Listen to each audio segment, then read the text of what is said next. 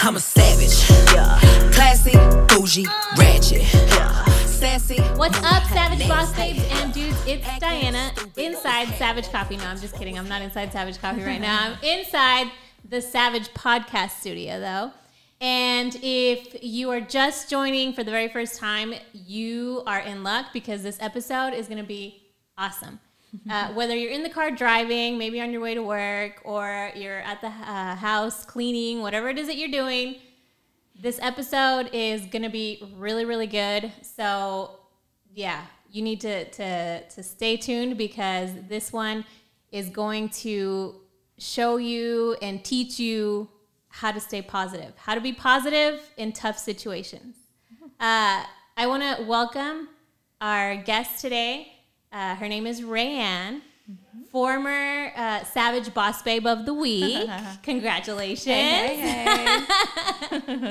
For those of you who don't know what Savage Boss Babe of the Week is, it's something that we started on our Savage Coffee social media where women nominate other women to be the Savage Boss Babe of the Week. And whether it's maybe you're going through a rough situation and you need to be reminded that you are a queen, that you are capable, that you are deserving, or if maybe you are, killing it at your new job and you're just getting stuff done and they want to know that they want to let you know that you're being observed and that you're doing something right. That's what the Savage Boss Babe of the Week is. But welcome, Rayanne. Glad to be here. And actually, thank you for that Savage Wednesday woman, boss babe, because I know I'm here for the reasons you want me to be here, but it's in being positive and being hopeful and happy. It's little things like that. Yeah. Being featured and recognized by other women and on social media, right? That helps fuel, right? I'm pretty sure I was having a horrible week and just that little mention, right?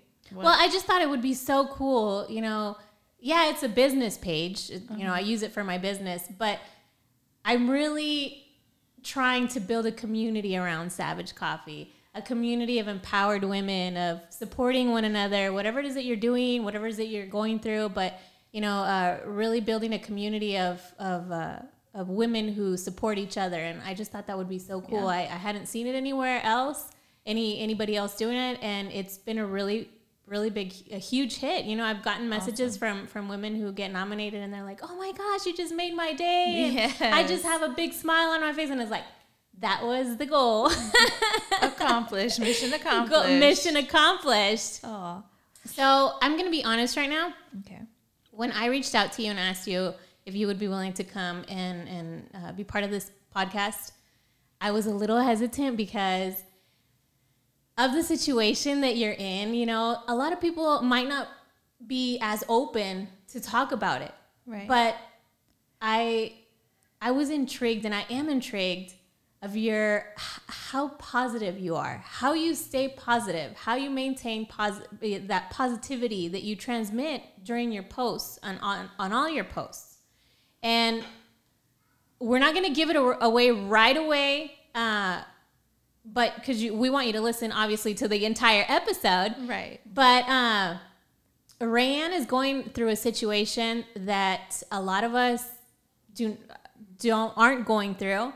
We might know somebody who's going through it or have heard of somebody, but would not, personally have gone through it. And I just felt it in my heart that you being here would be of such a blessing to those of us who just look through social media and see posts like the ones that you put. I really want you to use this space to share whatever it is that you have in your heart, whatever it is that you feel that people should hear or watch. This is your space. So please tell us more about you. Well, I'm glad you did reach out and that you didn't, even if you hesitated, I'm glad you did. Because sharing my story is something like if it's building the suspense for what the situation is, but this situation, right, that I'm in, it's, if I have to live through it, want other people to benefit from it, right? Like I've known from the beginning it wasn't going to be in vain. I've known that God was going to use my story to just help encourage others, or I don't know what, but, and I think that's always been the dialogue between me and God, like with all the, are you freaking kidding me moments? Like, okay, well then make sure you're using this, because then what? What's the point? Right, exactly. And I guess I could share my story of what my situation is. And right now, I am currently fighting a recurrence of stage 3C. So we caught it right before it was stage 4 of ovarian cancer.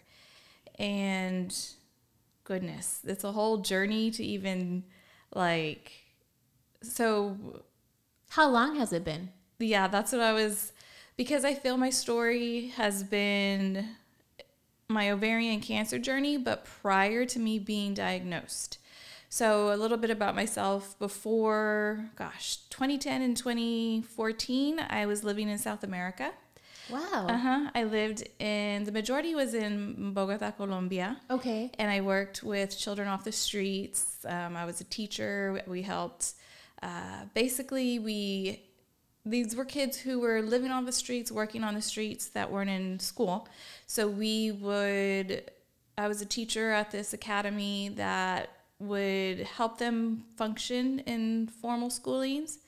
And so I was doing that, and then on the weekends working every other weekend at an outreach for, basically I lived in the barrio out there, and we would put together events for the kids so that they were fed and had a place to play and all that stuff. So right when I came back, my reasoning for coming back was I knew my family had, on my maternal side, my mother was this gene carrier. I don't know if you've heard of the BRCA 1 and 2 gene mutation.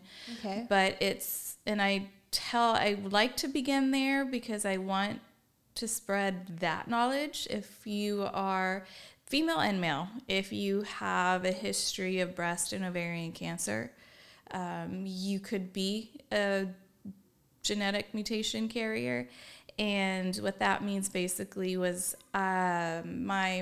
because of this gene mutation, the BRCA1, on my mother's side, my mother tested positive for it decades ago, or maybe a decade ago, which means that she was at risk, like an 80% chance of breast cancer and a 40 to 60, I can't remember, maybe 40%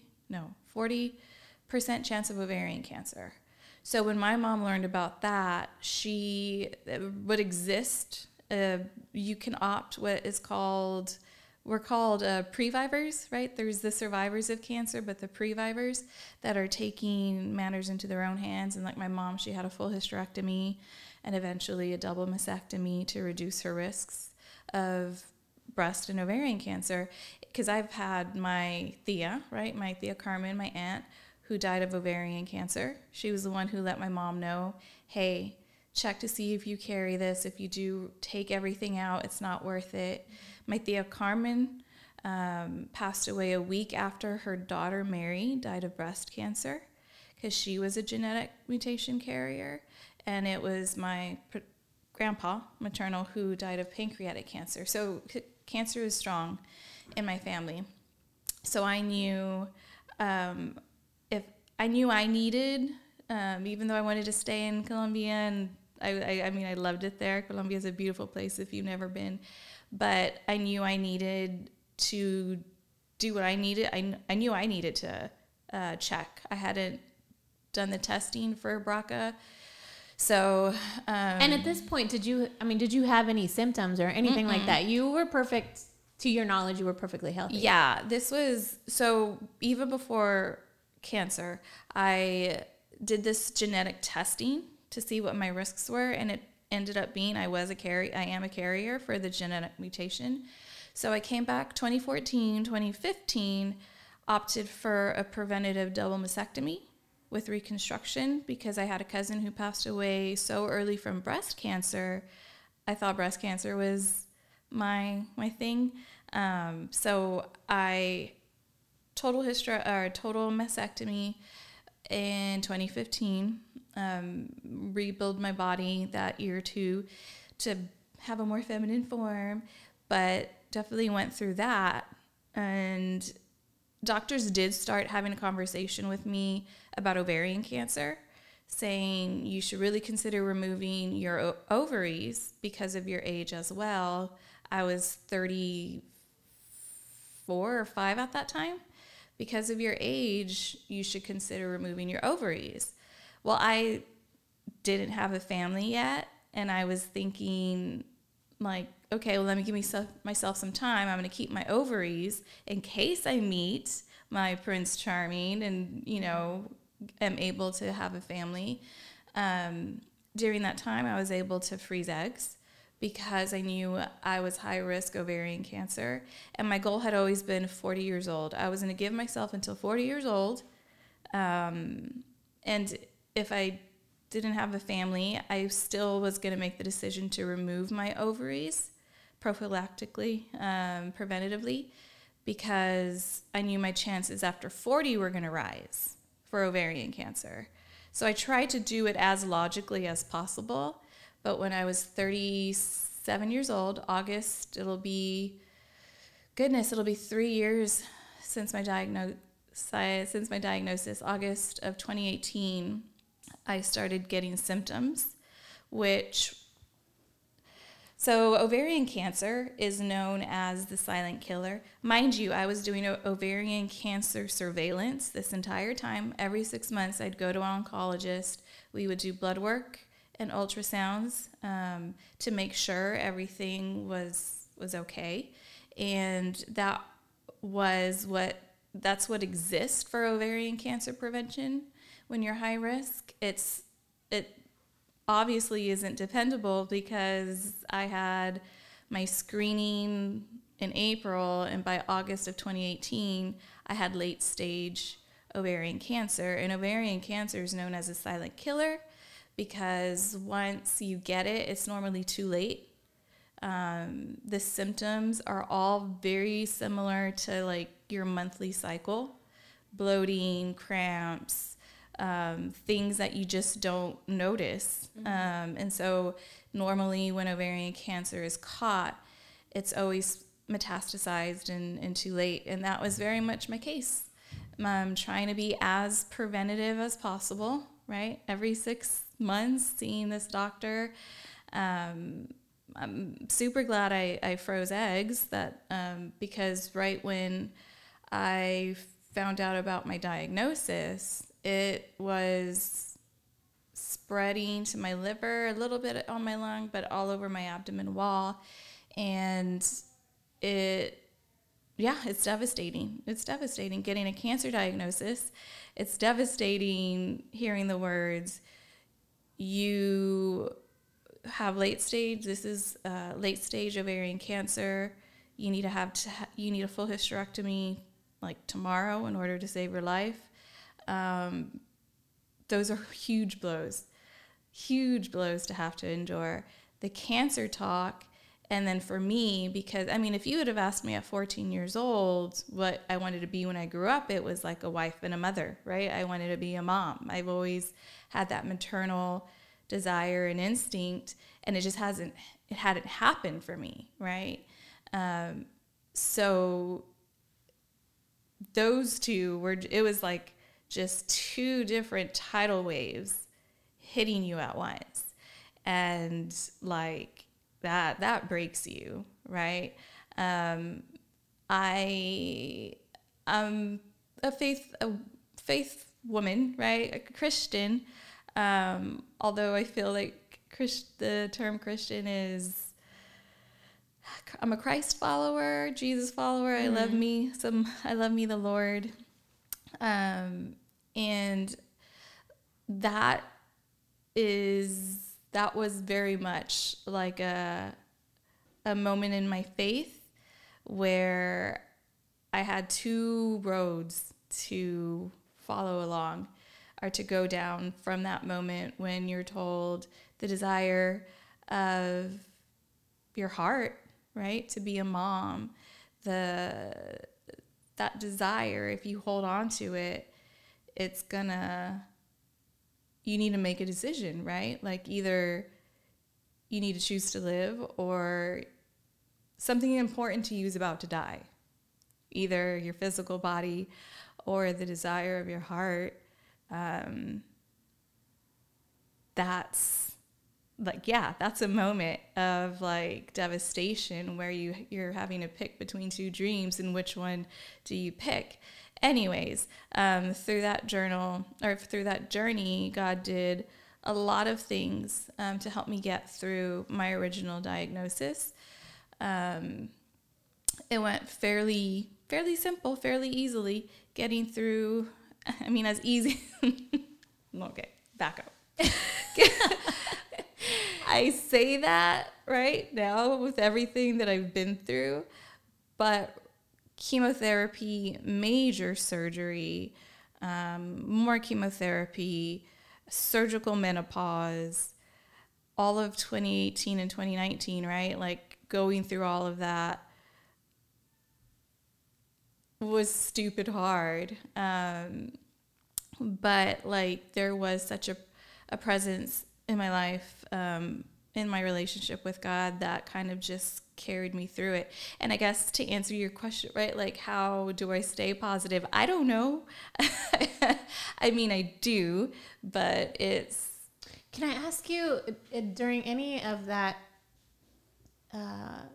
period of time that you're going through all of this, and I ask because sometimes me personally, and I know that a lot of us that are listening and watching to this, something happens to you and you're just like, why me? Oh, yeah. Like, really? Why me? Yeah. Was there any moments All the time. When you were going through this that you were just like, why? Like, Yeah. Why me, God? Seriously? Yeah, no. You could have picked anybody else, but why me? Yes.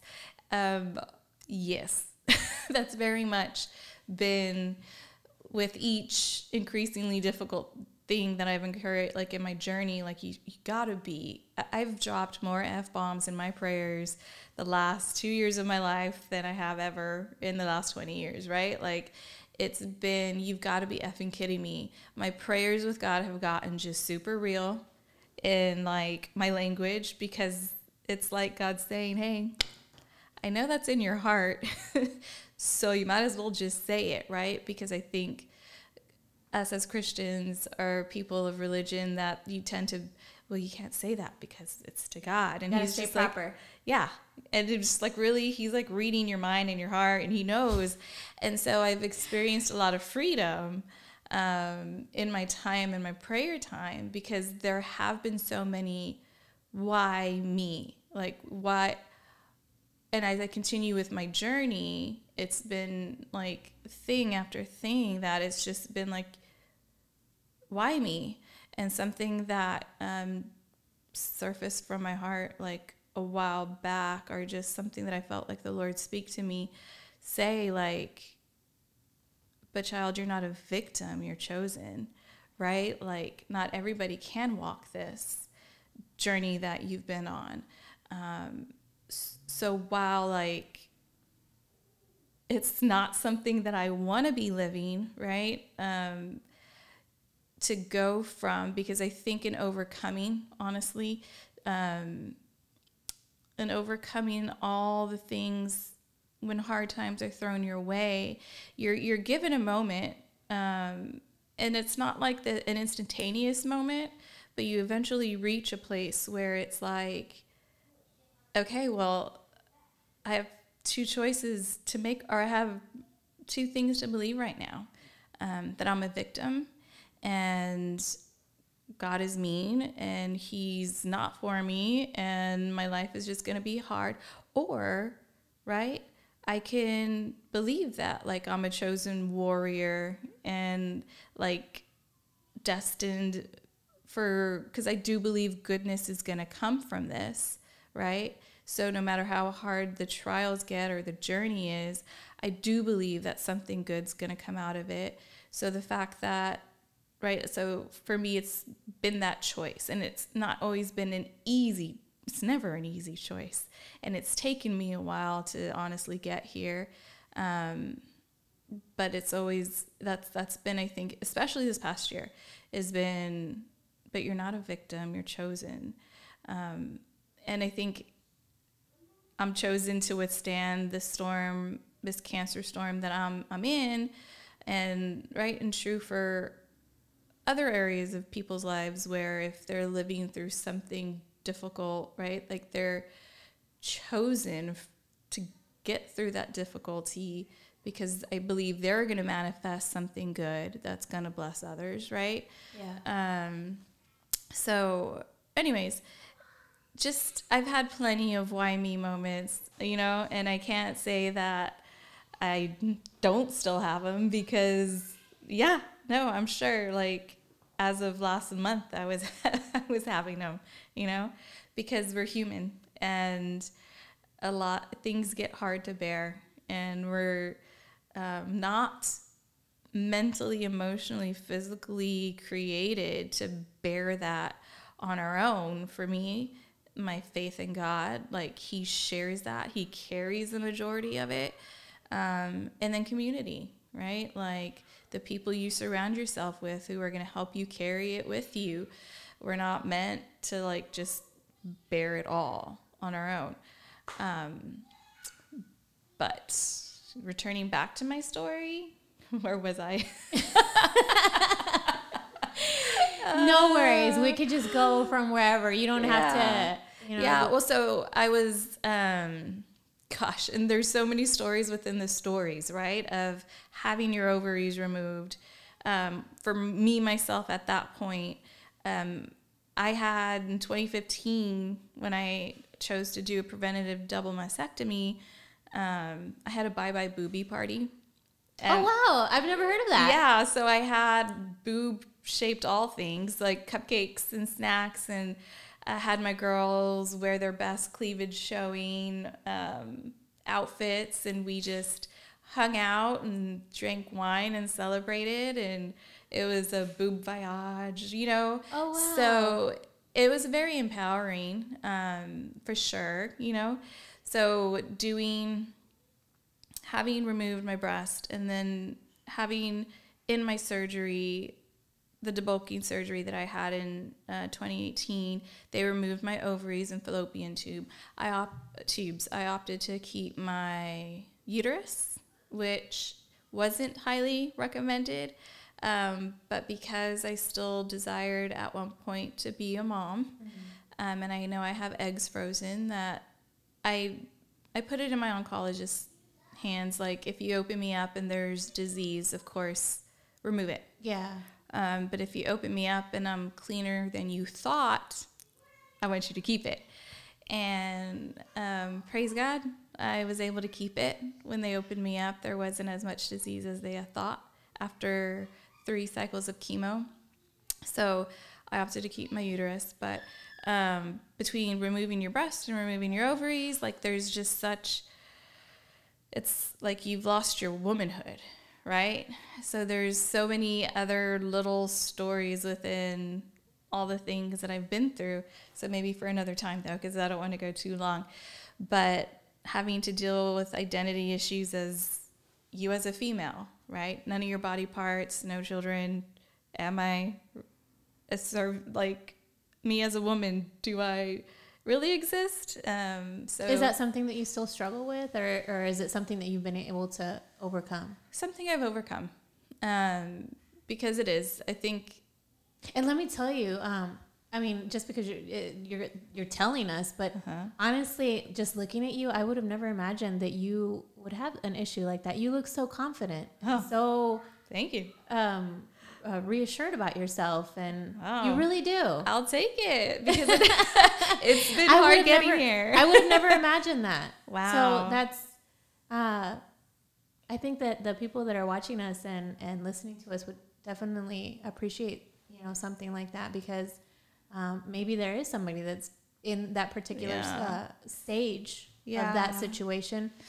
That, or just like, what did you do? What did you do to help you with your self-esteem or?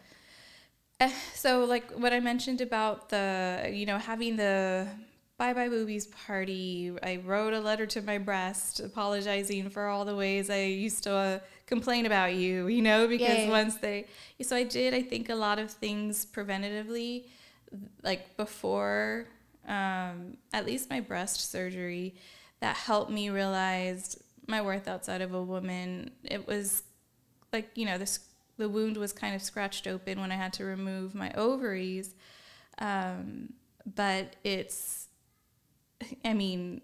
faith and community. I think that's just what all my answers are going to be, are just the intentionality of praying it out and wrestling it out with God. I felt like lately, and I guess to be the woman who I am today, I feel like I haven't even been praying lately with God. It's been wrestling with God, because they haven't been prayers like that I had been used to when life was somewhat normal.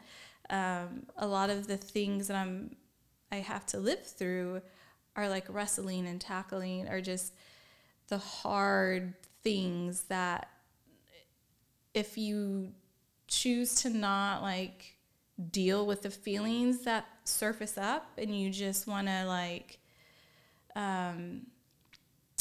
because it's more than thinking positive, right? There has to be, I read something on Instagram, I follow, they're called the Heal documentary, and it's something along the lines of, if your heart isn't healed, once your heart is healed, your mind and body surely will follow, right? And for me, how true that is, because of this cancer journey and doubting of my womanhood, like it's those are hard things that you have to, like, no matter how painful. I know people don't, because I'm there, like, I don't want to cry, like, I don't want to deal with my emotions, I don't want to have to do with it, but you need to, like, you need to deal with your heart issues, because once that heals, and I feel like it's been series of healing my heart, that's why I'm able to think positive, right? And that's why I'm able to have the hope that I have when just being alive in the next 3 years are not in my favor. Like, it's the healing of the heart that leads to mental health, that leads to your physical health, That's what I believe, at least. So I went through my initial treatment plan for my diagnosis, was in remission when, in March, April, May, somewhere around there of 2019. I was told there was no evidence of disease, and started living and celebrating and just being excited that season was done. That's kind of the time that you can breathe easy, and you start thinking non-cancer thoughts, right? Well, as much as you can, because I'm at the doctor's office every 3 months, making sure it's not back. But yes, I had started in vision casting, business plans that I wanted to do, started actually making preparations for that. But then March 2020, I kid you not, the week I turned 39, which turning 39 at that, right? It was it was a trip I wasn't ready to take. I didn't realize that I would freak out at turning 39, but I started freaking out at turning 39. That week was my birthday. Texas shut down for COVID. And then I get a phone call from my doctor saying, hey, we think the cancer's back. We need to order some scans. Only to be confirmed later that month that the cancer was back. So I began fighting a recurrence. Did you let out an F-bomb? Oh, yeah. Many. This wasn't supposed to happen. Again, why be granted, logically, the diagnosis, right? It wasn't a shocker, but for as healthy, right? And this is where a trap we get into. We start comparing ourselves to other people. Like, I ate clean, I exercised, I did all the things they said to prevent recurrence, and here I am with a recurrence of cancer. Meanwhile, I've had people who eat whatever they want, don't exercise, and don't do the things, and they've been in remission for years. What the actual F, right? Like, what? I'm doing all things right. And there, I think it would be really hard to be like, why me? Seriously? Yeah. Why me? But wait, there's more. So definitely why me moments. Definitely why me moments there. So I get chemotherapy. This is funny. This is actually, I actually am kind of scared of the date August 28th in general. It's like Why? my Friday the 13th. So August 28th, 2018 was the day I was diagnosed with cancer. I remember signing paperwork and just signing the date, August 28th, 2018. This is the worst day of my life. August 28th was my very last chemo scheduled. And I got news on that date that the chemo didn't work, that the cancer, though it was sustained, the cancer still existed. It didn't shrink an inch. So I needed to continue on with treatment. That day, it was August 28th, 2020.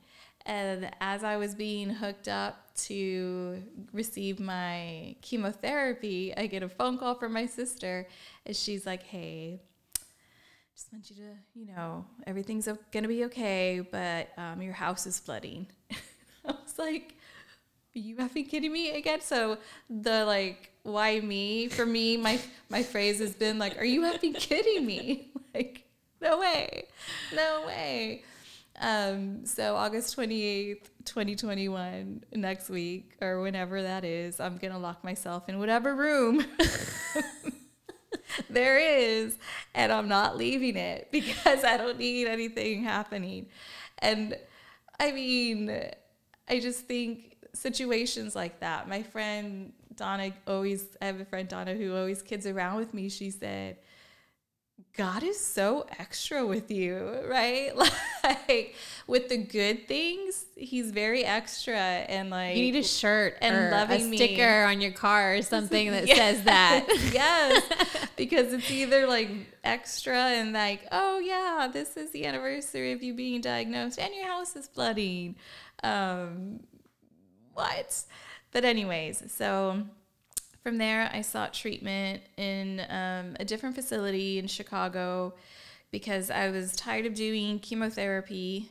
I didn't want to continue doing another chemo, so I was going to try and do an immunotherapy clinical trial, which immunotherapies are what, oncology here in the, Western culture, United States, oncology in general, are trying to lean more towards immunotherapies and chemotherapies because it's supposed to work with your immune system to fight cancer and not destroy it.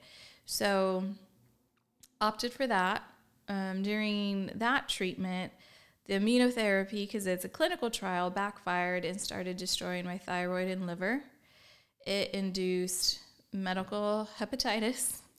So I had to get on steroids, high dosages of steroids for forever, which kind of blew up my face and, gained weight, which wasn't the worst thing, but It wasn't pleasant either. no. And you documented this all on your social media. Mm-hmm. Yeah. I mean, granted, it was less and less, but my face was wider because I think it's hard, like with everything that you're going through, disappointing news of cancer treatments, living with the cancer, what it does to you mentally and emotionally, missing looking like you, right, is one thing. So my face was super swollen from the steroids. And then once they told me about not being able to continue on with the immunotherapy, that doctor visit, I randomly had a migraine. I don't have headaches ever, but that airport trip, I had migraines to the point where 2 steps into the airport, again, because I was going to Chicago, 2 steps into the airport, I had to like go to the bathroom, and it was nonstop vomiting because of the migraine. Flying was horrible. The next day, nothing, no headache, nada. And so I last minute remembered to inform my oncologist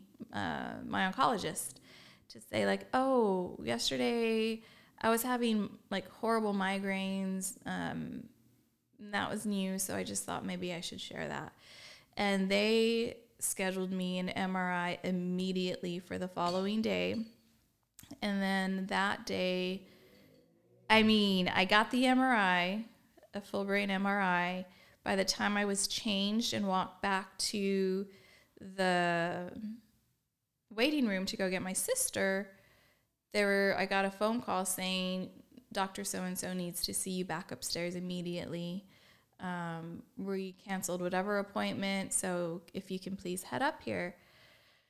I was like, damn it. That's not good. That's not good. Long story. You're like, these people didn't even let me go home and take a break. Like, they want me now, like, ASAP. Dang, okay, I got you. So I go back upstairs, and they said that the brain MRI, granted that facility, kudos, right, that they got those responses that fast. Your brain MRI is showing 30 to 40 brain tumor metastasis.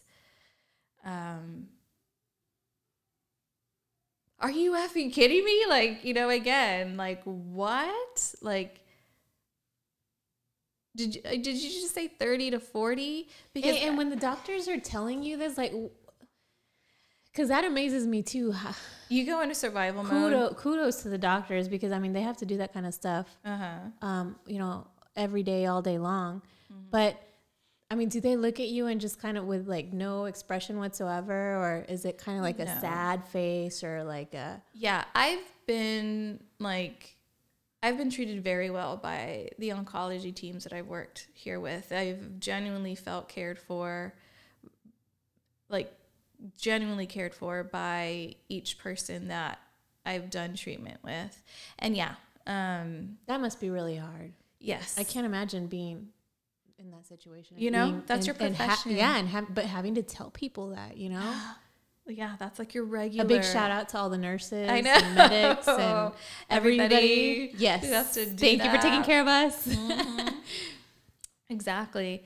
So no, that oncologist was like, I'm so sorry.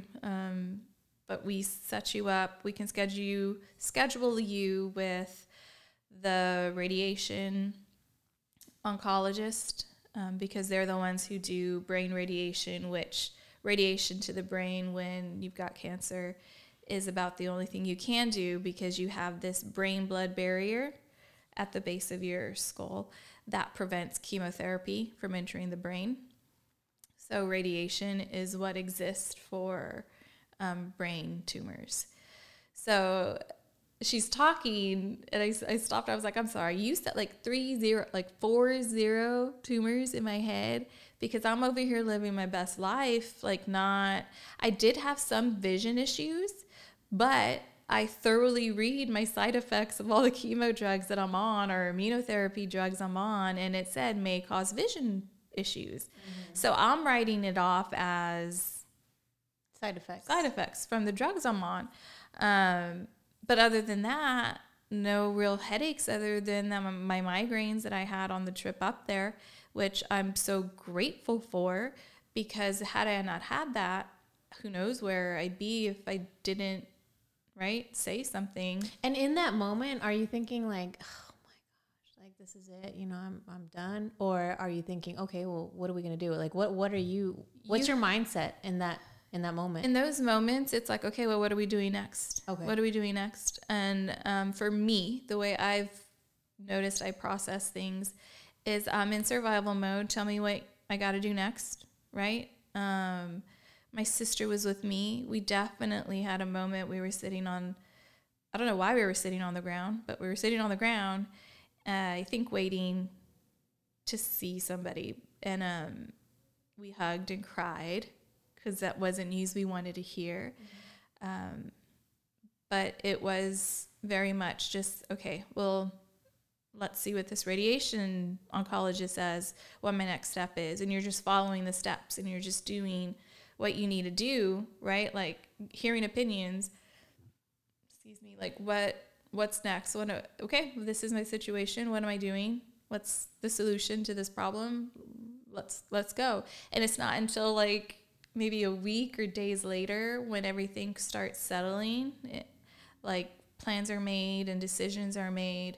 That's when I start like grieving and crying, like, doing all the proper, like, because this is a lot, like the things people go through, right, that are heavy for their hearts, even if you are in survival mode, right, to get to where you need to get to next, you eventually hit a space of, I'm very emotional, so like I just cry all the time. But I think for me initially, once you hear devastating news, which I'm kind of a pro at now, so with each, and you take that into consideration, I've heard unfavorable news so much that it builds that resiliency, it builds a thicker skin. So with each blow or blindside, my skin's way thicker today than it was 2 years ago. I'm that much more resilient because I lived through everything that I've lived through. And I think that's what, right? Like, I wish, a whole big part of my heart of me wishes that I didn't have to haven't had to live through all of this. I don't know if I'm saying that properly. That I, of course, wish that I've never had to live through any of this.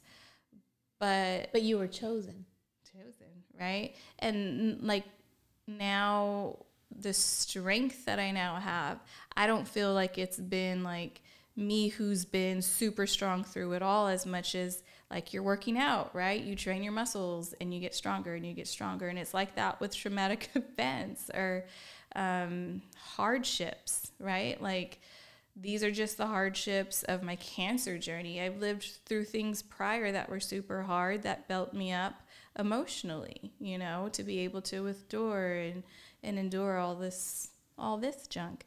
But so from there, being told I had 40 brain tumors, and a lot of them were super small lesions, and there was only maybe, I think they said about 3 that measured over a centimeter, which are bigger for tumors. So I decide, because I'm getting treatment in Chicago at that point, decide to continue with treatment down here back in San Antonio with my oncologist, and then was introduced to the radiation oncologist. Right away, within a week, I started doing full brain radiation, which is a trip. Like you're literally laying on a table and they shoot beams of radiation. So it's painless, quote unquote. But just radiation in your brain, like I feel like to this day I still have side effects. Like my hair hasn't grown back, and it's been about 5-6 months. I'm hoping it will eventually grow back, but I lost my hair from the radiation. It hasn't grown back. Words, it was hard to speak, it was hard to walk, it was hard to stay on balance. Like I wasn't expecting any of that. I was expecting maybe some mental fog and fatigue, but just the power your brain has over your entire body, that was intense. And that was every day, Monday through Friday, for 3 weeks. That was in March. And then April, I began my chemotherapy for the cancer that existed in my abdomen and pelvis, which had spread significantly by this time. So we were at a lower level at the beginning of my recurrence, and it's gotten probably at that point, it was the highest that I'd ever been, even upon original diagnosis. But anyways, so going through all of that, I did chemotherapy again, which I got through half the cycle, and my doctor ordered a new scan, and the most recent update, this was about a month ago, the scan result concluded that my body was having mixed responses. So some tumors were dying, other tumors were growing, and he thought there was a new one that had developed. Scans for my brain showed that we had gone down to 5 or 6 brain tumors, which I never thought I would be happy and rejoice. Well, I mean, going from 40 to 5, girl. You know, I think I have a post saying, if life isn't a matter of perspective, you know, like I'm over here geeking out and excited that I only have 5 or 6 brain tumors, y'all. But when you're told you have 40, that's significant. That's a huge jump. Yeah. So my brain tumors are steady at 5 or 6. 5 or 6 brain tumors, hopefully. And as of, I guess, a month or 3 weeks ago, that's where my doctor said that chemo isn't working. He said he would order a new chemo drug, to which I asked, and I have never asked for my prognosis. I've never asked what are my chances of being alive, because I have a survivor friend, Maria, who she's, I think, a 6-time ovarian cancer survivor, if not 8. Like she's Wonder Woman. And she was told one time at her diagnosis, when she asked about her chances of making it, her oncologist had told her, no, you're not a number, you're a person, right? You're not a statistic, you're not a number, you're a person with your own story. And when she shared that to me, that's always stuck with me, right? Like I'm not a number. So even if you were to give me a 1% chance to live, I could be that number 1, right? Why can't I be number 1? But just choosing throughout my journey to not Google prognosis, I knew my chances, ovarian, my staging type of ovarian cancer, it's like if it has gone up, maybe 30-40% chance of people make it to live 5 years. It's going to be 3 years, right? August 28th. And it's the dreaded day. The dreaded day will be 3 years. So it's not a high survival rate. And I've known that, but I've never Googled the number. I've just have kind of knew that from the days where I was trying to be preventative. But I've never asked him, what are my chances of this working? What are my chances of this drug working? But this time I asked him, I said, honestly, I'm going through all the chemo drugs here. If my body's resistant to these drugs, what are the chances it's going to be, this new drug's going to work miraculously? It's going to make a difference. Yeah. And he said, well, I mean, honestly, about 20 to 30%, it's not very likely. And then he said, so if you're not wanting to do chemo again, we can always talk about quality of life for whatever time you have left. And then he hugs me, and my oncologist has hugged me before, but this was like a second too long, where I was like, I think he said more in his hug than he did in his words, that like, no, what do you mean? Like, right? Because again, it takes you a while to process what it is that's happening, because it's news you don't want to hear. But when he hugged me, I think that's when it hit, like, holy crap, like, this is not that this is it, but like, holy crap, like this is really bad news. Like he's hugging me really long and my chances of this next conventional drug not working are super low. So I think, I mean, this leg of the journey for sure has been March and April with the whole brain tumor stuff. Those were dark months, super dark, because I feel like that's when I had lost. I think I was like, I'm one of those girls who will ride their gas tank to the very last drop of gas. And I felt like that's where I was. Like the needle was almost there. Yeah. Like I was like, I don't think I can't do this. Like I can't continue on. Like this is too hard. In March or April. And, you know, through the grace of God, and I think I'm alive and somewhat well put together because of the prayers of those who are praying for me, honestly, because I hadn't been talking to God as much as I should have been, because I'm hella pissed at this stuff now with the brain. And then so earlier this past month, when they tell me that really there's nothing promising left with conventional medicine, for whatever reason, I think it's the grace of God, I felt like, of course, right? Like we're three beings. We're spirit, soul, and physical, right? So my physical self and soul, like, are just like donezo. Like I'm just tired, done, exhausted. Like F it. Like I'm living to be with Jesus. Let's just go be with Jesus. Like I'm done. I can't. I don't want to do chemo anymore. But my spirit, she's a badass. I don't let her shine enough. She's just like, oh, F no. Like, we're doing this. Like, my chances are that low. We're going to do this. We're showing people. Like, right?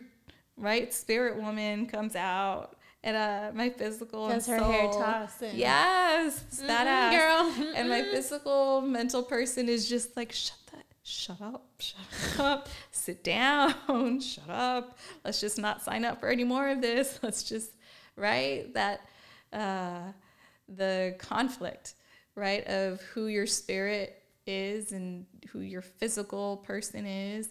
But my spirit, I think she's just this badass of a person, because when I heard that news, of course, I've been grieving and upset and frustrated, but compared to who I was like in March or April, when it was just dark and I was really not able to fight anymore for whatever reason, hearing my chances are that low has sparked a like, no, it's not my time.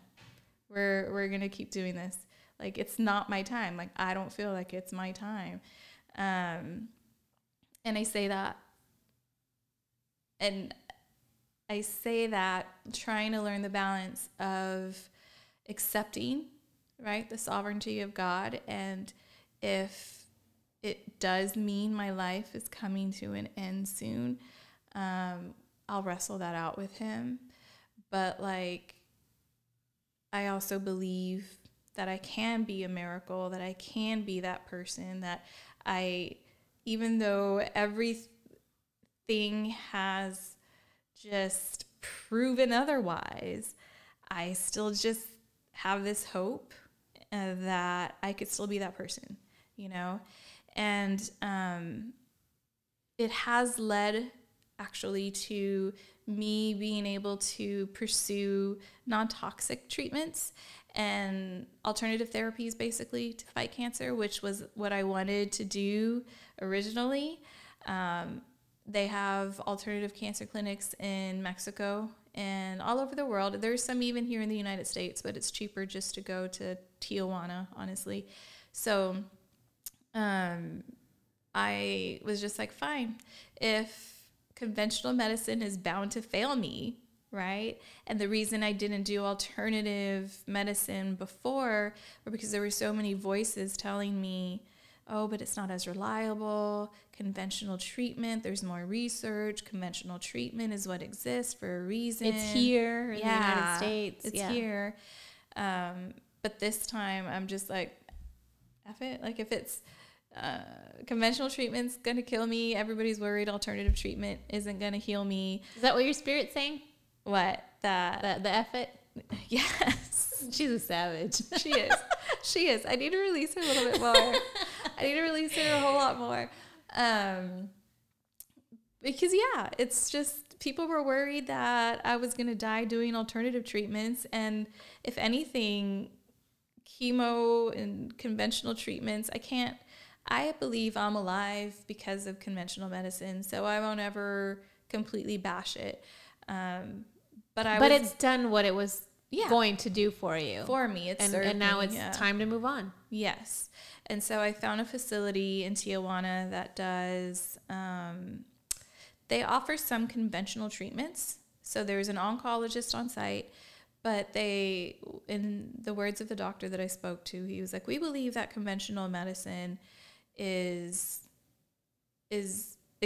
for good, but we also believe there's a lot of holes with how conventional medicine is treating cancer patients. So we're here to fill in those holes of like energy healings and light healing and ozone healing and just other different parts that, like, when you're going through this, because conventional just completely destroys your immune system, but these clinics in Tijuana are trying to use conventional medicine as well as alternative therapies and empower, like, they're truly building up your immune system in natural ways, right? Because the immunotherapies that they're doing there are very much more natural as opposed to the immunotherapies that I was doing the clinical trials in Chicago. It's a more natural approach to build up your immune system, or a more natural type of immunotherapy. So I started looking into those and got to talk to a couple of people, success stories for alternative medicine. And I mean, I'm in the process of trying to get my passport renewed urgently, which I have an appointment on Friday. And then I need to raise money. So because it isn't covered by insurance or it's, out of the country, they need you pay cash for all the services. It's out of pocket. Out of pocket, Yeah. right. So I believe their financial cost is about $24,000 that they say I could pay, the weeks I'm there. I'd need $10,000 initially and then about $6,000-7,000 thereafter, but I would have to pay before I leave.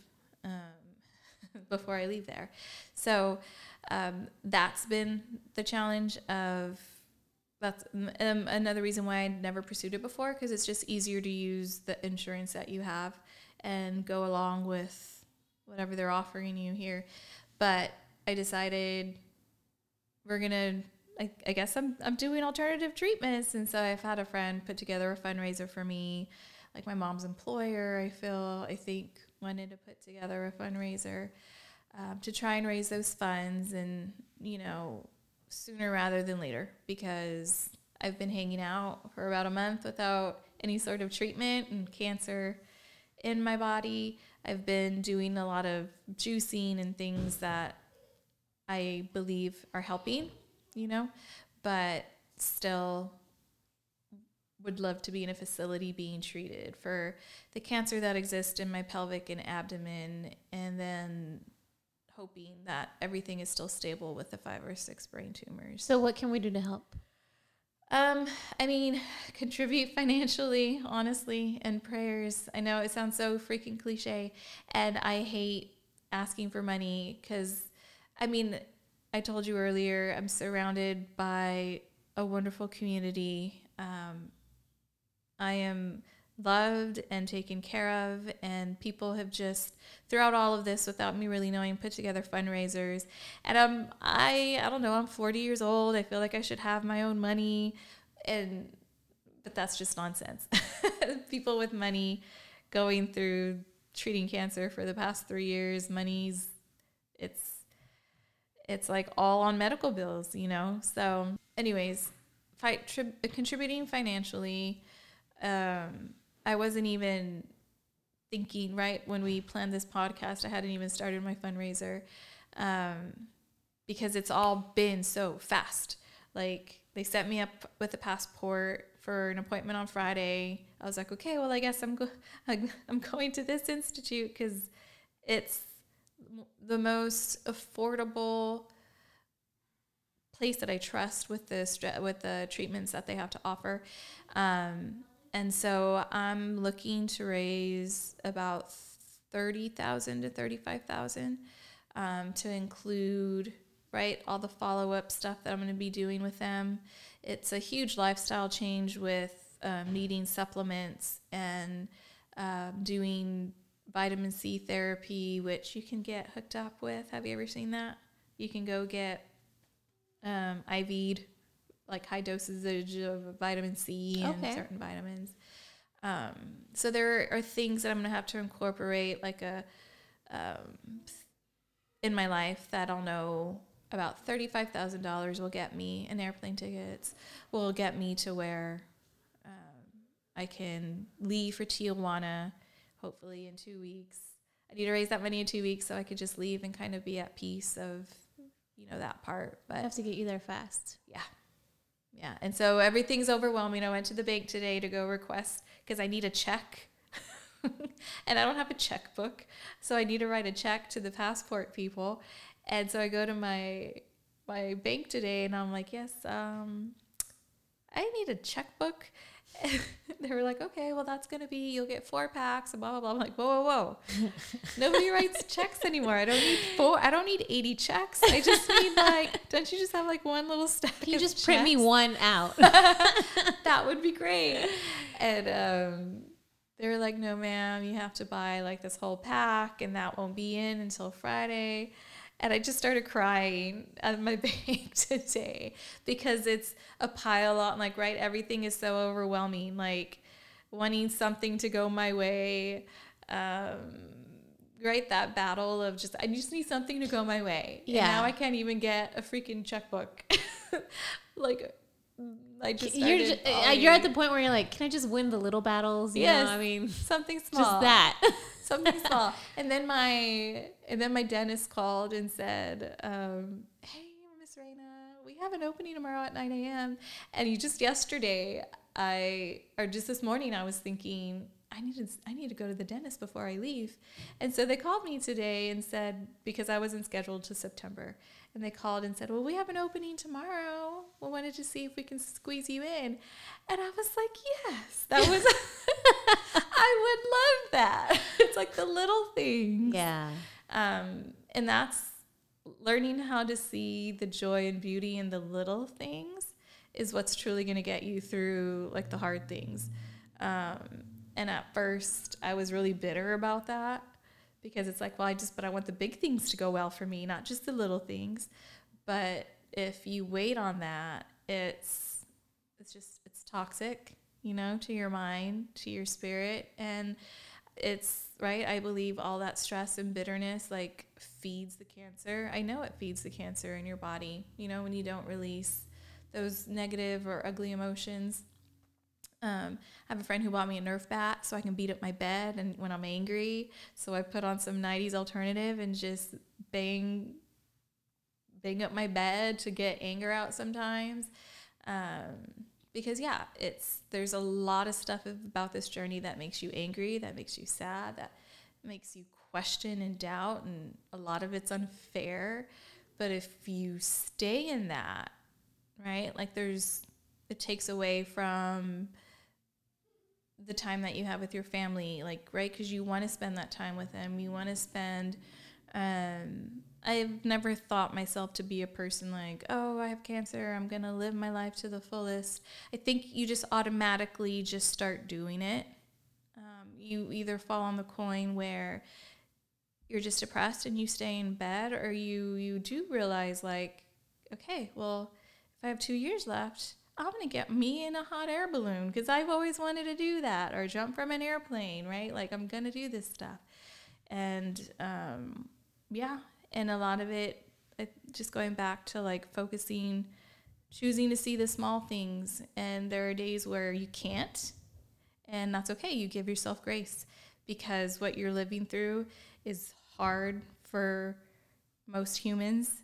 And I'm living 5-10 times things that are harder, right, than what most people endure in a whole lifetime. And so it's being able to give yourself grace, to let yourself have a day where you're just kind of funky, right? Allowing yourself, not putting those expectations to be positive, or have the expectations to stay strong. And there's a list of cliches that people will tell me that I just roll my eyes at, because it's like, okay, like, just keep fighting, stay strong. And I think of the scripture where it says, when I'm weak, that's when God's strongest. And I think when we allow ourselves to be weak, I think people see strength in me, right? Our hope, our inspiration, because I allow myself to be weak. I allow myself to take this to God and say, what the F, I can't do this. Like, I can't. There's no. If you are letting me live through this, then this is on you, homie, because I can't do it. It's hard. So admitting your weakness and asking for that refuel, or, for God to fuel that, I feel like that's, to me, has been everything. I think it's funny that people are like, you're so strong, you're so inspirational. And I just broke down at a bank because I couldn't get checks, right? Like, I think people, and I try to be as vulnerable and transparent in my posts on social media, because I don't want people to think that like I handle this with a smile all the time. Like, I want to be transparent and say, like, no, this shit is hard. Like, and some days you're well put together, other days you're not, and just you give yourself grace and you keep going, and maybe tomorrow's different and better. Right? Well, own whatever compliments come your way, own them, because I mean, honestly, I'm speechless. I don't even know what to say anymore, because I feel ashamed of myself for complaining of anything that I have ever complained about in my life. I feel ashamed now. Seriously. So, and I tell people that all the time, because to me, I remember, so I work at Grace Point Church. What shout out. Grace Point Church, although I don't do much work anymore. But at that church, I learned, we used to have this class called Identity. What was it? Something Identity. Where was I even going with this? Dang it. Here's the thing with brain tumors. I've been doing good this whole time, because I forget a lot of things quickly. But I don't know. Maybe it wasn't important.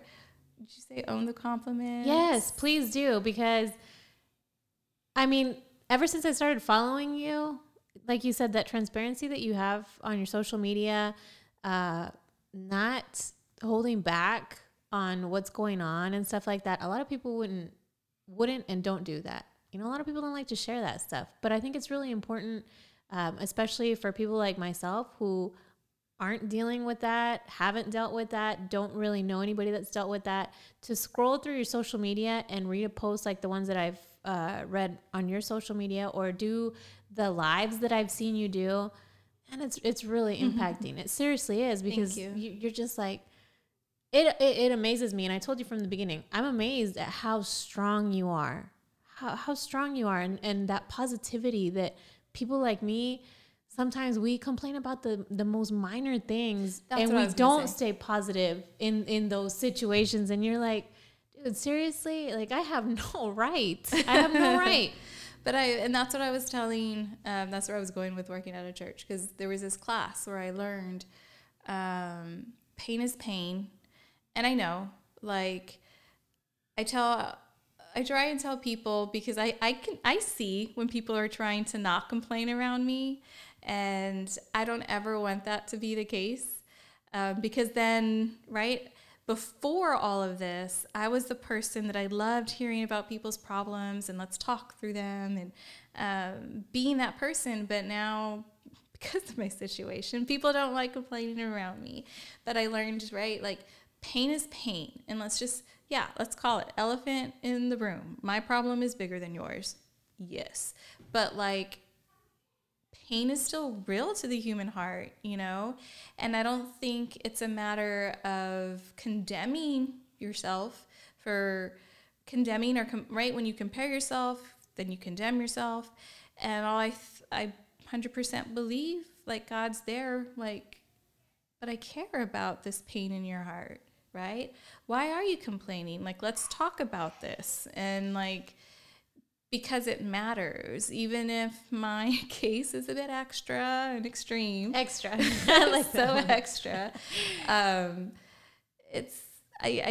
still want my friends and family to feel like they can talk to me about their issues, you know? I mean, also, though, if I'm listening to people complain in the grocery line and I don't know you and you're complaining about God knows what, then I'm totally judging you. And want to be like, so many times I wanted to be like, are you fighting a terminal cancer too? You know, but I don't. Sometimes I will. Your spirit does that for you. Right? Yeah. So, but yes. So I thank you for your words, because it's, for me, still just weird to hear, because I know the humanity part of me, and it's weak and cries in a closet every so often, and questions and doubts. And I think the biggest thing of my faith that I've learned so far is faith isn't going to always look like standing on scriptures and believing this without wavering. It's living through everything I'm living through, having the doubts, but still, right, for me, putting my knees before the Lord in surrender, because he's God and I'm not. And as much as I want all of this to go away, if I'm using it, hopefully this helped with somebody out there listening.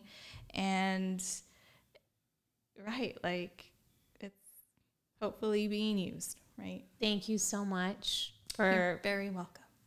for being here, for talking about this. Thank you for existing. Thank you for opening your heart and sharing this information with us.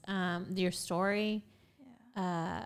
You said it yourself. You're a warrior. You're at war, and trust me, there's a bunch of soldiers behind you. I mean, yes. Complete strangers now, even more. Yes, you know, I didn't know you, and I, after following you and reading up on your posts and stuff like that, what was going on.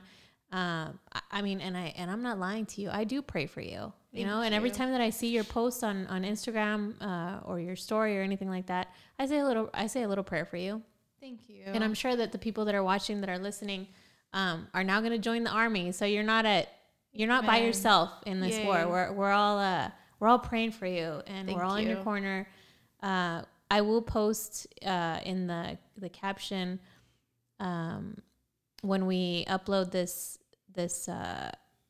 content to Instagram and Facebook, the Venmos or the cash apps, right? Where if you guys want to donate, but yeah, we're praying for you. We're in your corner, and you are definitely the embodiment of a savage boss babe. Like, seriously, for real. I'll take it for real. And I'm gonna remember this when I'm having my hard days. Mwah.